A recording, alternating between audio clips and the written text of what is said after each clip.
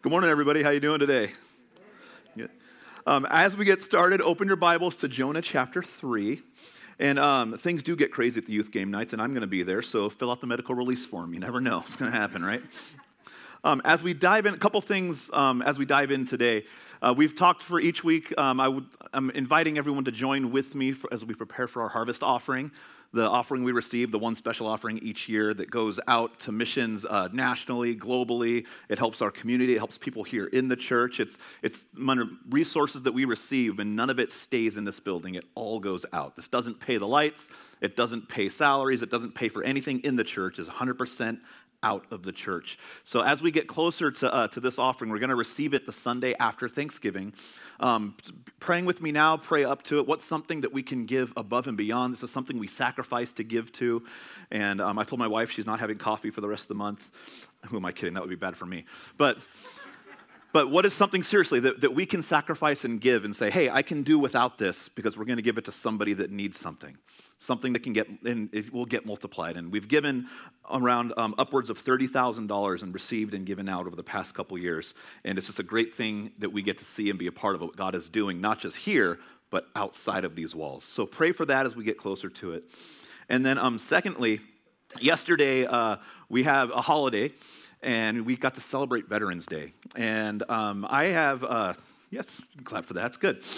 There are a lot of people that choose to sacrifice of themselves and serve this country and serve the world. And not only do they serve our nation, but they get deployed overseas and they serve other nations and in other countries. And it is a big call to be in the armed forces in any capacity. And I have a couple verses I wanted to share with you guys today. Jeremiah 30:17 says, "But I will restore you to health and I will heal your wounds." So many times when you talk with veterans, you hear stories of PTSD. And when they come home from a war, there's a common saying, the war is not really over. Because now they may not be fighting overseas, but there's a whole new thing that they are fighting, and it's an internal, mental, psychological, and physical struggle. And I love this verse because God takes a people in Jeremiah who are in captivity, and he says, I will restore you. I will heal you. And that's my prayer for veterans today, that they are restored and they will be healed. And John 15, verses 12 and 13 says this, "My command is this, love each other as I have loved you. Greater love has no one than this, that he lay down his life for his friends." It's a big call to go put your life literally on the line, not just for your friends and family, but for people in the world who will never know you. But that's what a lot of our armed forces do, and I'm so thankful that we live in a country that honors that, and we had a day set aside to honor them. And I would like to, I don't do this often in service, but I do feel I want to do this morning. If you have served, if you are a veteran or you are a family member of a veteran, you have someone in your family that has done this, would you please stand just so we can acknowledge and thank you this morning? And I know there's a handful of you guys here, but thank you so much for what you guys do for our veterans. And I want to pray over all you guys this morning. You don't have to stay standing, Jordan, it's okay. God, thank you so much for today. I thank you that we get to come together and celebrate and worship. And God, I lift up our veterans and our families of veterans to you now. I pray for healing for anyone that is still suffering from things that happened while they were serving. God, the lingering effects of war and service. I pray healing on their minds, healing on their bodies, healing in their marriages and relationships with friends and families, God. I pray that you restore them and make them stronger than they were before because it is your power infusing in their lives, God. I pray for safety for the people that are currently serving here in America and overseas. God, keep them safe and keep them protected. I pray for the families that are here while their spouses are serving. God, keep them unified and keep them healed and not broken. I pray that you are seen in their lives, and God, that this year more than ever, they see and feel you at work in their hearts. So God, I thank you again for our country, our servicemen, and I pray that you heal them and restore them and keep them safe. We ask this in your name. Amen. Thank you again to everyone who is serving and has served. I appreciate it very much. Jonah chapter 3. We're diving in. We've been started the series, and we're still going called the second chance God. And the life and story of Jonah. And we're all familiar with this story now, if you've been with us for the past few weeks. And we just kind of go chapter by chapter and seeing how is God working through Jonah? How is he going to work through Nineveh? And ultimately, how does he work through us through the story of this prophet? And we can see that Jonah is a man on the run, but God is now in this process of bringing him back. And last week, we stopped with this vomiting story. The whale has spit him back up on the beach, or the great fish, whatever you want to refer to this as, and it has spit him on the beach, and now he is ready to go.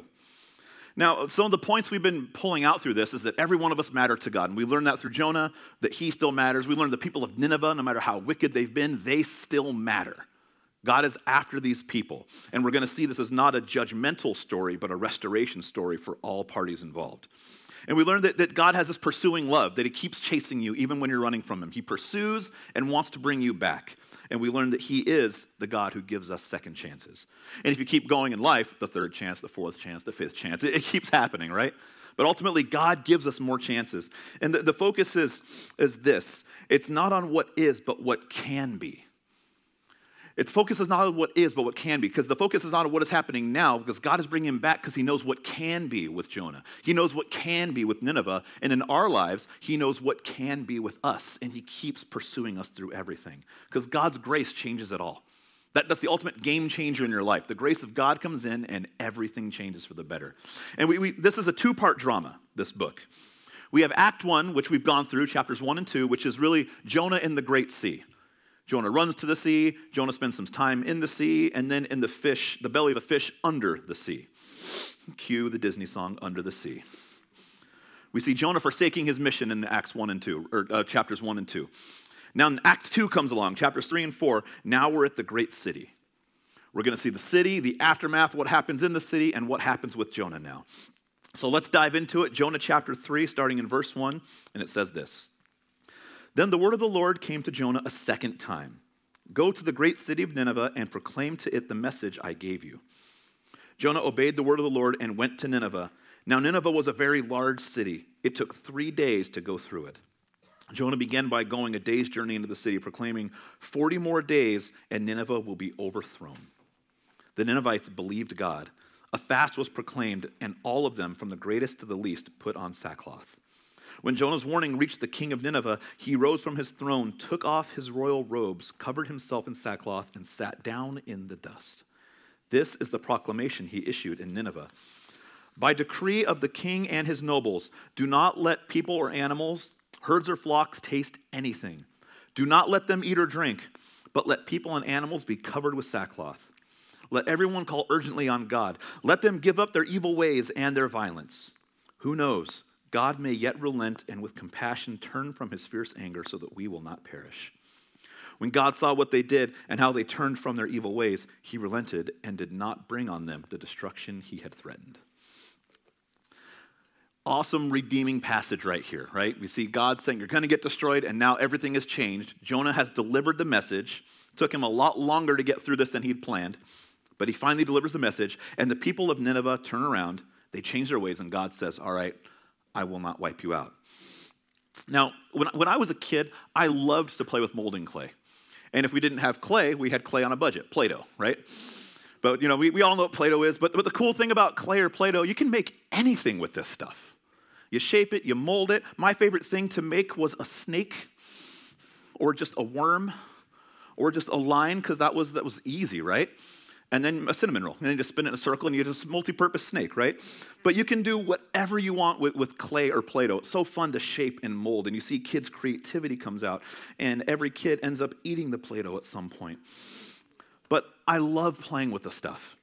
Now, in Jeremiah 18, we see this passage where God is talking to the people. And he says, I am the potter and you are the clay. So God is a potter and we're the clay. And what's happening here is because of God's heart and love for us, you get this beautiful example of God shaping and molding and repurposing this product, which is us. Now, if you're not sure what God is shaping in you right now, you're not sure what's going on in your life or where you're supposed to go, what you're supposed to do, it's okay. Jonah still didn't know what was going on with his life. He, in just a few days, has had a roller coaster of emotions where God was just shaping and reshaping and reshaping. And when we get to chapter 4 next week, we're going to see that even though his mission is complete as far as delivering the message, God is still not done shaping Jonah. There's a whole lot that still happens with his attitude, and we're going to have a great talk on Jonah's attitude next week. But in this chapter, we see this shaping, and ultimately, we see 3 second chances happen here in this one chapter. The first one is we see Jonah's second chance. It starts off right away with Jonah's second chance. This is a great treasure that Jonah gets here. Imagine being thrown into the storm, being swallowed by the fish and now vomited onto the land. He is finally now, it says, the word of the Lord came unto him again. So Jonah 3, 1 and 2. The word of the Lord came to Jonah a second time. That's where we literally get the second chance, right? Arise, go to Nineveh, go to the great city. And then in verse 3 it says, Jonah obeyed the word of the Lord and went to Nineveh. So we see Jonah, God offering Jonah, you now get this second chance. And then Jonah taking and saying, I will do it. I'm taking full advantage of the second chance. I am going in. At the end of chapter 2, we had this prophet on the run, and he got deposited onto the original spot. And this was God's special delivering service. God used UPS. It really was the underwater puking system. And it was perfect. I know, I've had so many dad jokes in this series. I'm sorry. I'm actually not sorry. I love them. But the wonderful truth is we see that God's not done.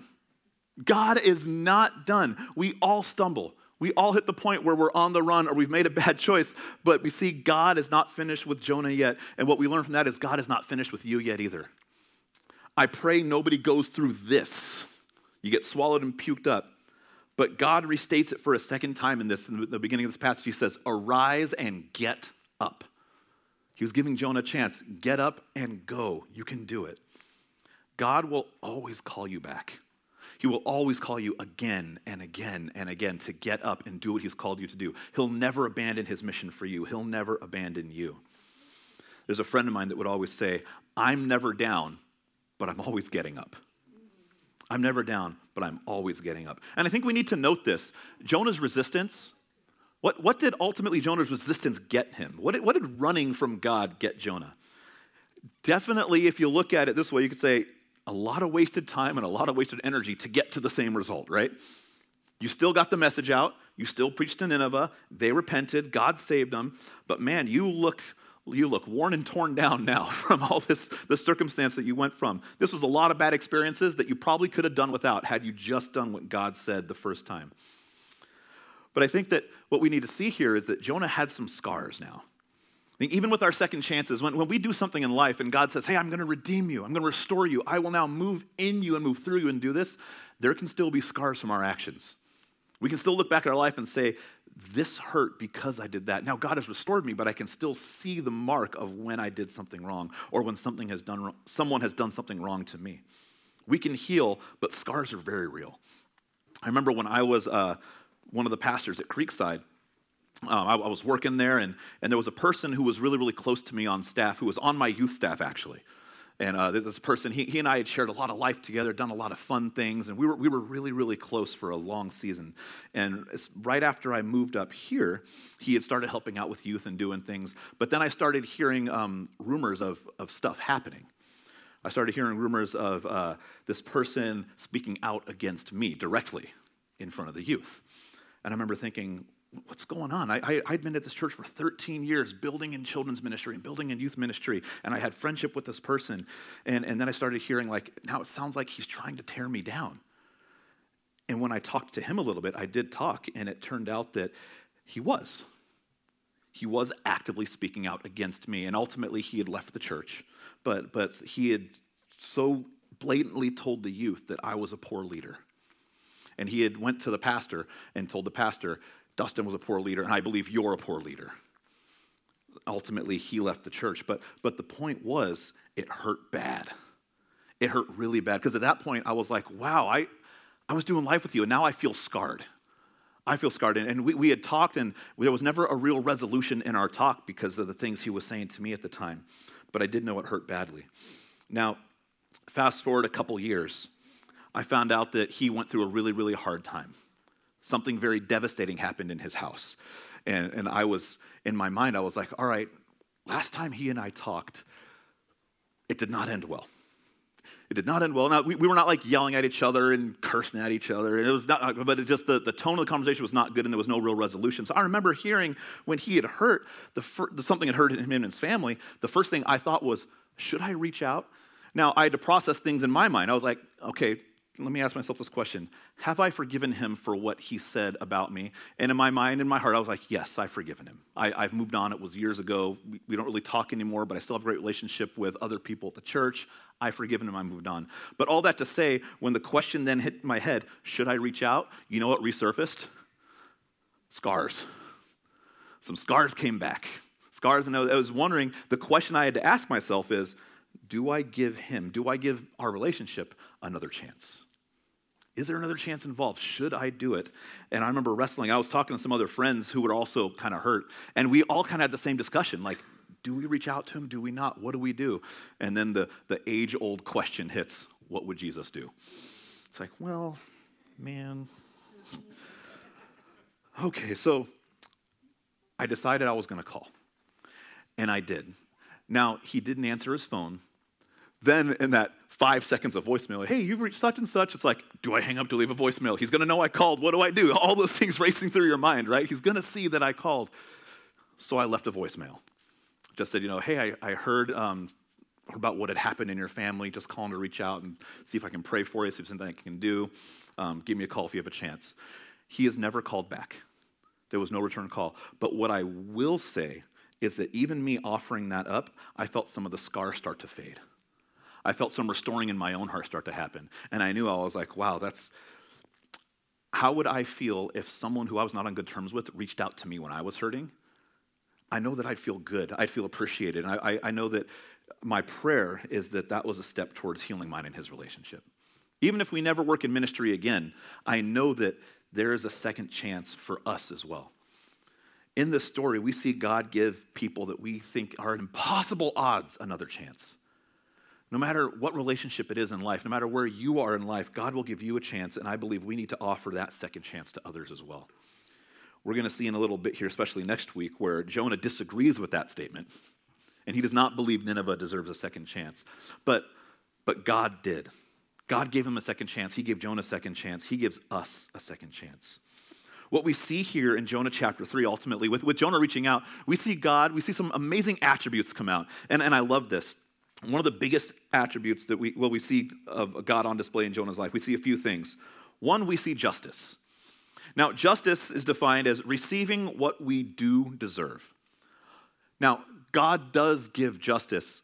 I bet Jonah is so thankful he did not get justice in this situation. So what we do know here is in chapter 4, verse 2, we will find out that Jonah is very upset God has not wiped out Nineveh, but he knew God. He knew God as a God of justice, and he was waiting for this to happen. And God does usher justice, but God also does something most of the time, which is even greater than justice. God shows us mercy. Mercy is not receiving what we do deserve. It would have been really easy for God to let Jonah go overboard and say, you know what, Jonah, I'm done with you. Justice would be, you've abandoned your call. You've abandoned your life. You are now running from me. You are now going to be subjugated to your own decisions. The storm is there. You've gone overboard. See you later. Could have been a good form of justice. Jonah didn't get that.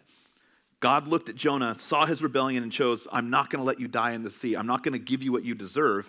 I'm going to save you. Even though that savior came in the form of getting swallowed by a fish, God still showed mercy. And then we see Jonah get spit up on the beach.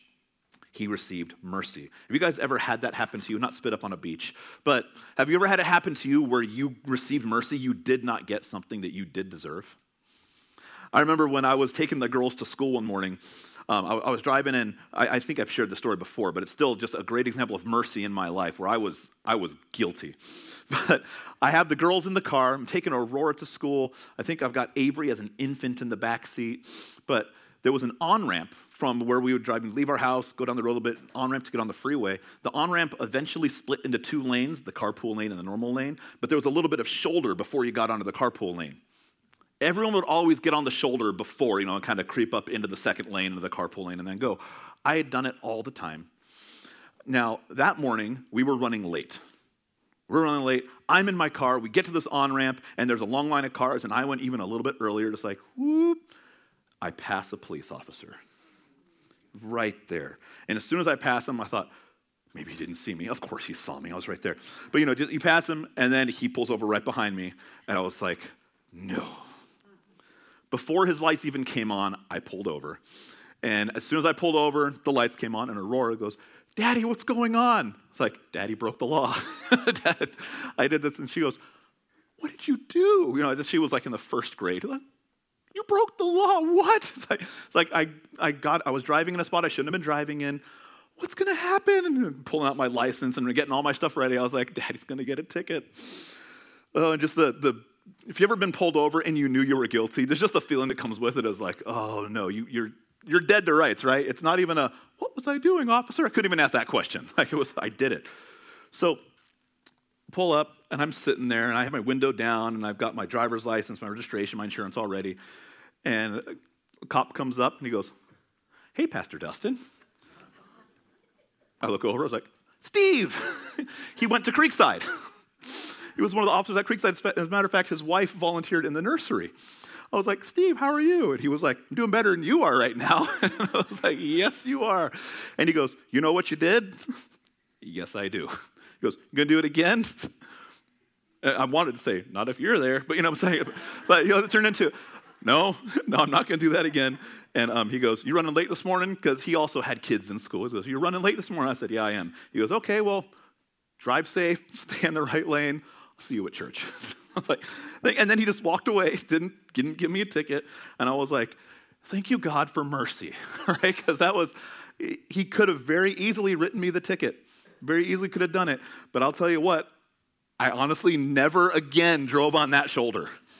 I knew he would not have given me a second. If I had done that again, he'd have been like, I'd let you off. Here's your ticket. But I received mercy. And that's not getting what I did deserve. And that's part of mercy, though. Who do you know that can give you mercy? Because God gives us an incredible act of mercy when he gives us all the time this amazing gift, which is next. God is rich in mercy, but he's also rich in grace. God doesn't give us what we do deserve, but he gives us grace. And grace is receiving something that we don't deserve. Receiving something we don't deserve. You get this second chance. Aren't you glad that God is gracious?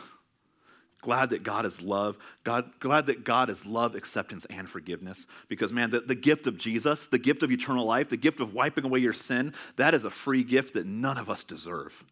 That's bigger than mercy. We get this gift, and it's free.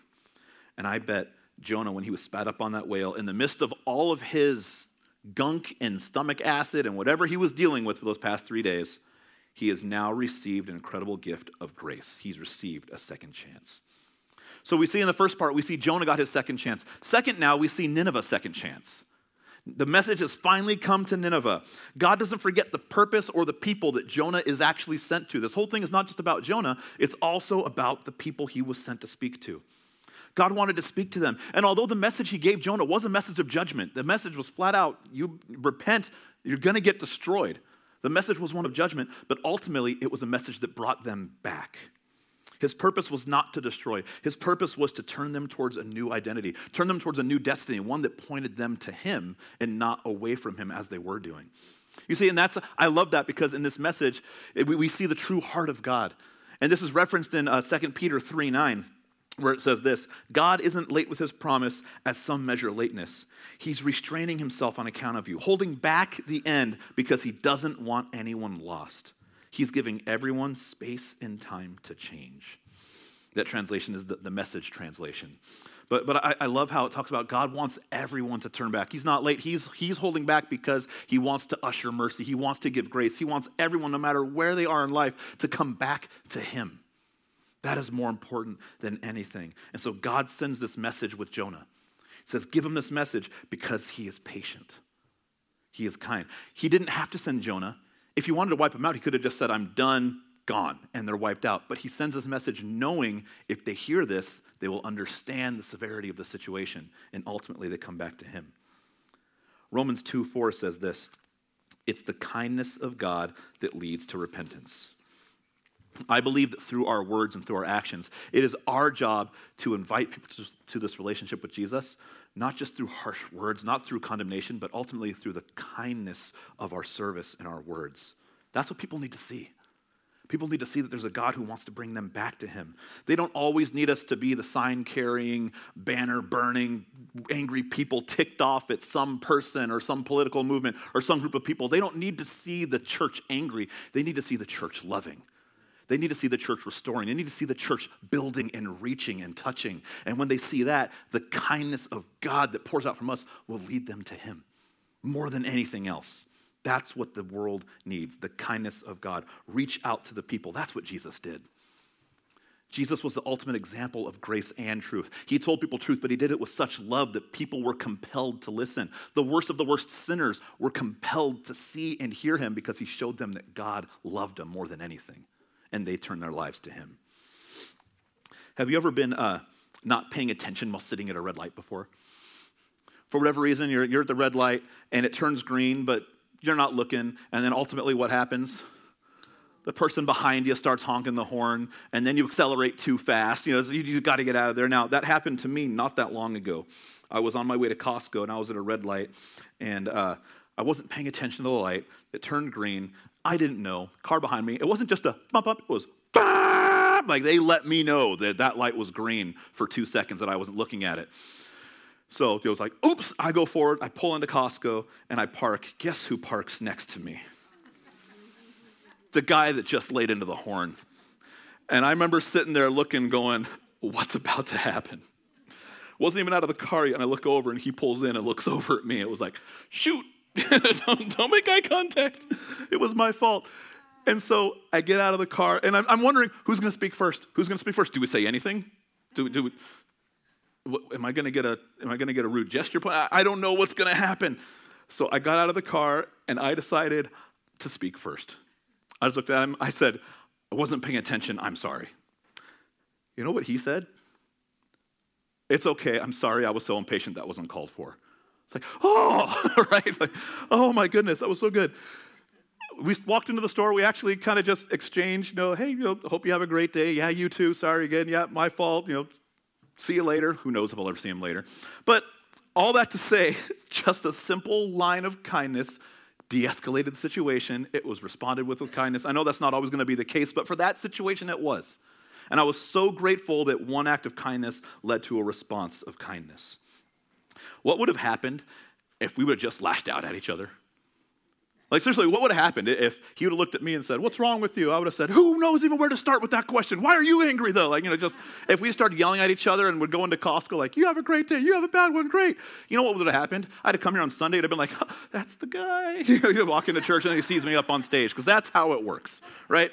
So who knows what's going to happen? But it's just bad for everybody at that point.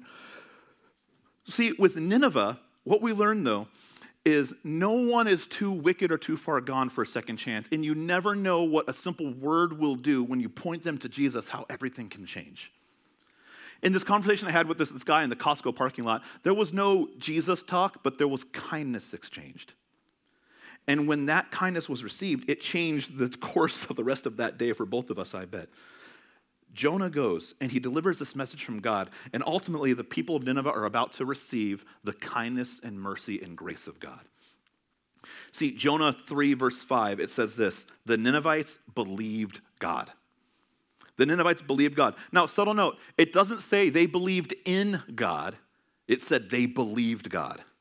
This message came, and I think that's a very, very different thing to distinct. Over 80% of the nation here in America say they believe in God. 80%. But then if you look at world events and what's going on, it doesn't look like 80% of the people believe God, but it says they believe in God or a God or some God, but maybe not the one true living God. Nineveh had a culture here where they believed in a lot of different gods, but then Jonah comes in and says, 40 days and God's gonna destroy you. They believed in that moment, Jonah's God. They believed him. See, to believe God, it goes more than just saying, I believe in him and I believe he's there. If you want to truly say, I believe God, that means you're going to listen. It means you're going to do something. You're going to do what he says. You're going to act out on it. The problem is that many of us, though, believe that if we believe God, we feel that believing in God is good enough. I believe in God, so that's good enough. But 1 John says that we need to believe in God and we need to confess to God. And that's like when Nicodemus came and Jesus said, you must be born again. There are steps to be taken. You don't just say, I believe in him. I believe him, which means I will do what he says. And this is what's happening in Nineveh. They believe and then they do. And what happens when we do? When we say we believe God and we start living out this life saying, I will do what God says, changes take place. Talked last week a little bit about repentance and going the other direction.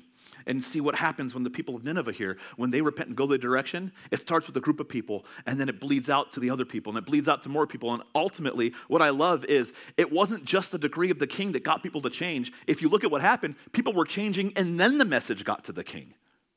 Then he issued the decree to turn. It was already happening, but we see this amazing trickle effect of people believing God, and their belief helps other people believe, and it ultimately gets to the king and helps him believe. The whole city was affected. Jonah 3:10 says this, when God saw what they did and how they turned from their evil ways, he had compassion and did not bring upon them the destruction he had threatened. So often, I think people try to rationalize or justify reasons why poor or damaging choices are doing things instead of doing this big turnaround and recognizing what's really happening, saying, you know what, I'm bringing this on myself because I am not believing God. I'm doing my own thing. In Nineveh, what we see here, we see one of the greatest, at that point, the greatest revival of all time. Seriously, a whole city restored, a whole city turning away from its evil ways, making a radical change after being warned. That is incredible. In just 3 days, for a whole city as big as they were and as horrible as they were to turn around, that is an act of God. That is an incredible act of mercy and grace. They owned up to it. They didn't deny it. They didn't say, well, we're not really so bad. We could take down half the bodies from the wall, right? They owned what they did. The king issued a decree saying, we're not doing this anymore. We are changing. We are turning. And the whole putting ash in sackcloth was a sign of humility and defeat and repentance. They were all in on saying, we are done with this. It was radical and it was amazing. It makes you wonder today, why are we skeptical sometimes after someone gets changed or when there's a warning that comes and people give their lives? Why are we skeptics with it? And I think you know what I mean. We hear someone saying, you know what, I came to Christ, and we say, you know what, I don't know if I really believe him. We do that as a people. And instead of accepting this conversion to Christ and receiving them and saying, hey, I'm glad God's got a hold of you, we can end up saying like, oh, but you were pretty bad. I want to see it first. Okay? I really want to see it first. And I'm totally guilty of this. Kanye West. Yeah, a lot of people know Kanye West. Hip-hop, Grammys, he's known for saying some bizarre things, but a number of years ago, he came out and said he gave his life to Christ. When I read that, and he released a gospel album, when I read that, when I heard some of that, I was just like, I'll believe it if he's still a Christian in a couple years. That honestly was my first reaction. I felt so convicted on that after talking to some other people about it, who their response was, how amazing is this that he is now proclaiming who Jesus is. He's speaking in churches and he's telling people about the love of Jesus. How amazing is that? They embraced, and I was skeptic, and then I felt totally convicted. I was like, here I am pushing this guy away. And ultimately, do I know Kanye's heart? No, I don't. God knows his heart. But in that moment, this guy started talking to people about Christ. He was telling people that he was addicted to pornography and it was terrible, and he was pushing it out of his life because his focus was now on leading people to Jesus. Who am I to push him away? Who am I to be skeptical of what God can do with his heart, in his heart? Another person, the Biebs, Justin Bieber. Yeah, this guy, it came out and said he has given his life to Christ. Again, when I was sitting, I heard it and I was like, all right, I've heard some music, I've heard your lifestyle, I don't know. But ultimately, I remember thinking, again, who am I to judge? Who am I to judge? This man has come forth and said, I'm not living this old life anymore, I'm going to start living for Christ. And then one of my friends sent me to a video of Justin Bieber playing with, I think it was Maverick City Worship. Maverick City was sitting on the stage. Justin Bieber was sitting on the stage. There was no show. There were no lights, no crazy production. It was just them worshiping God together. And I was like, praise God for a changed life. Praise God for someone who has a platform like that to the millions of people, whether they're going to believe him or not, are listening. That's at least what he's saying now. I think in our lives, we need to make sure that if someone comes, someone with a crazy checkered past, if they're proclaiming Jesus, we reinforce their proclamation. If someone we know, we don't look at them and say, you're so bad that God, I pray God wipes you out. We say, I pray God restores you. I pray God uses you, because what amazing things God can do. And praise God that Satan just lost one and heaven just gained one. That's an incredible story we should share with people. I don't want to be a skeptic. I don't want to look at people and say, you're too far gone. I want to look at people and say, you are never too far gone for the one who's pursuing you always. The heart of the gospel shows this happen so many times, not just with Nineveh. We see Paul. This man was murdering people. He started planting churches. We see Zacchaeus, who was stealing from people. Zacchaeus was a wee little man. There it is. And a wee little man was he. He turned his life around, started paying people back more than what he had stolen, gave his life to Christ. A woman caught in adultery turned from her ways. A woman at the well turned from her ways. A man possessed by demons was restored. What we learned that in all these aspects and avenues of life, no one is too far gone to turn and change and give their life to Christ. It's our job to be persistent. It's our job to be positive. It's our job to show the kindness and love and be vigilant in how we show that with people and let God do the work. We can do a lot of the hard work. Let God do the heart work. Let him work in their lives. Trust God. The Ninevites took the message seriously and wholeheartedly because they believed God. And I truly believe this. The message was simple. Jonah's message was really, really simple. It was just a few words. He said, repent or you're going down. Dust in 40 days. If he was talking to the youth, he'd have said, you're going down in 40 days, no cap. Right? It's for you guys. And you know what Nineveh's response would have been? Bet. It's for you guys. If you don't understand that, it's the youth talk, right? But the message was just 8 words. It was just 8 words. Repent, the kingdom is coming in 40 days. Often we can get into these theological debates where we can take the simplicity of the gospel and we can blow it out of proportion.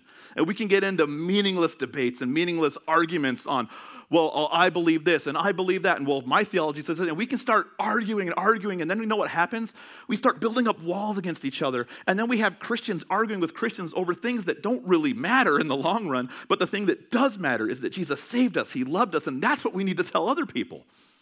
We can't get caught up in the mix of it all. We don't have to prove or disprove things that lead to defensiveness and arguments where nothing good happens. We don't need to have to prove a point other than the simplicity of the gospel. Sometimes we get lost in that. And I do think that we do need to have answers. We do need to have a Bible base and know what the gospel is. But we can't get caught up in all the mundane arguments and theology things, battles that people will do. When it comes to showing someone who Jesus is, keep it simple. I'm broken. He restores. He's healed. He wants you to. Keep it simple. The message for Nineveh was simple, and they responded in such a great way. Secondly, not only was the message simple, but the message was real. We see a blind man in John 9. He received a very simple, real message. When people were asking them, said, weren't you blind? Like, what happened? His reply was, I don't know. I was blind. Jesus touched me. He's the man. I can see now. It was very simple, but it was very real. The message was simple. The message is real. Last week, we talked historically about 3 real examples of people who were swallowed by fish or whales and lived to tell the tale about it, right? We read 3 cases, some for minutes, others for days, but in the reports, the one who was swallowed for 3 days, it says that when he was vomited up, his skin was bleached out. He was actually bald because of the gastrointestinal juices he was in for the days. Now, definitely someone that would catch your eye walking into town. Picture Jonah now. He probably is not super clean, fresh clothes.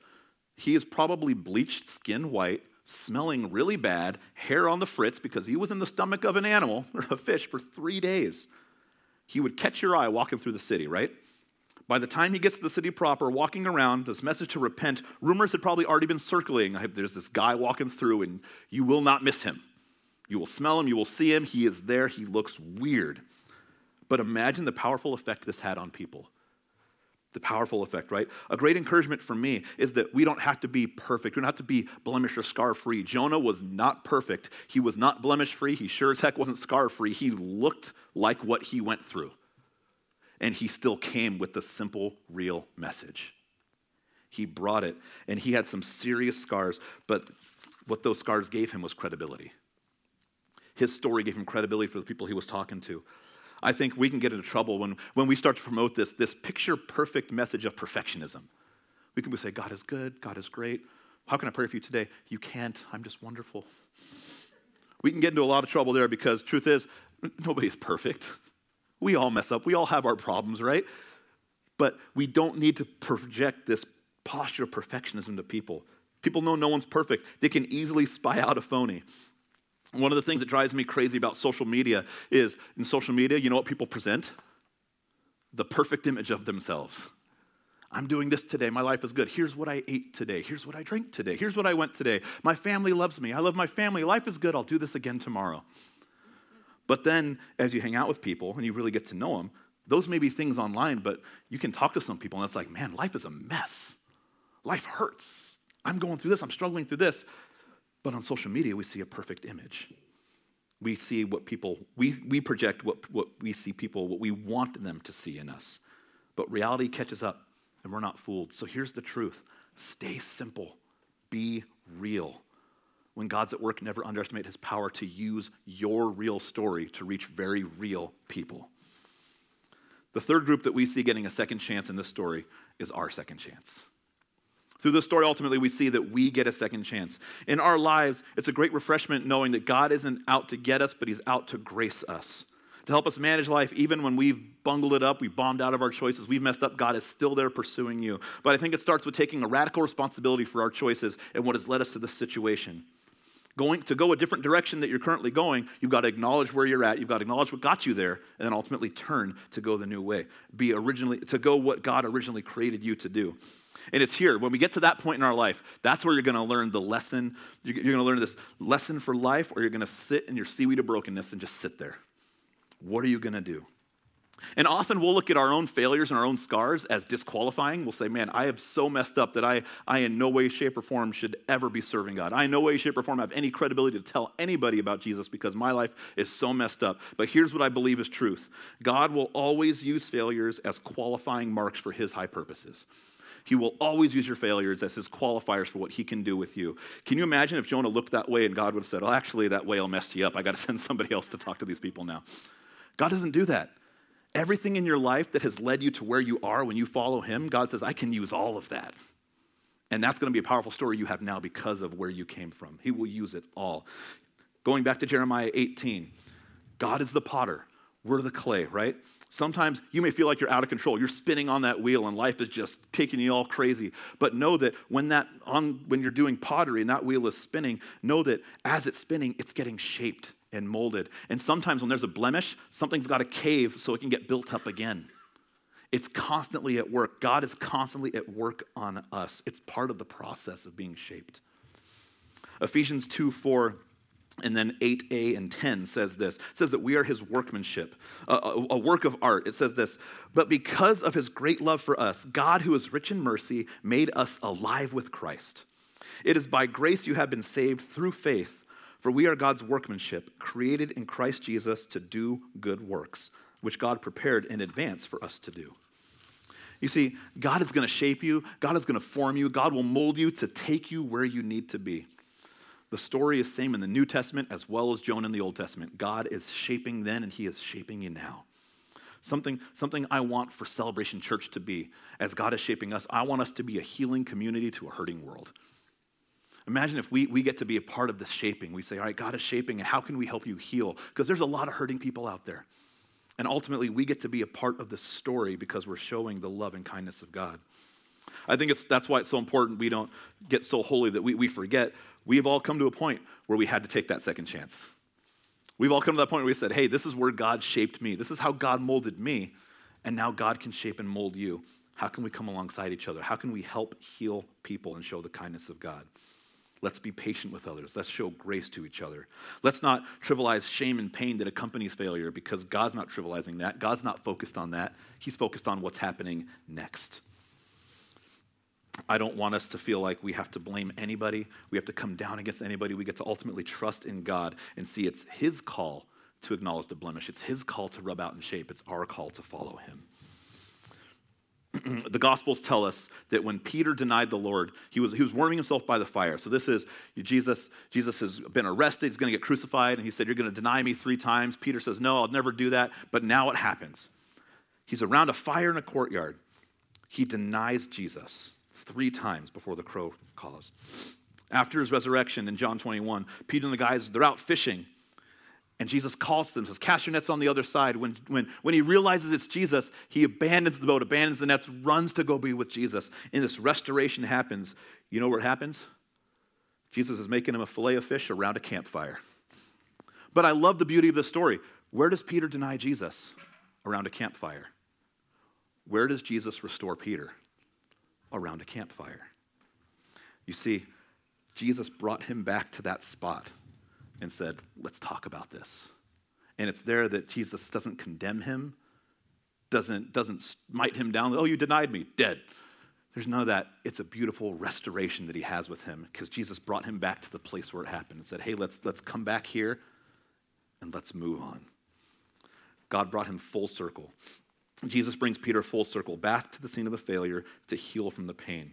He asked him 3 times, do you love me? Then feed my sheep. He said, put away what you can do with your hands. Follow what I call you to do. Jesus can overcome our inadequacies. Perfection's not the issue, but direction and heart. That's the issue. The Holy Spirit comes to heal, it comes to touch, and it comes to work on our greatest inadequacies, our deepest fears, our darkest secrets, and it comes to heal us, to bring us where God wants us to go.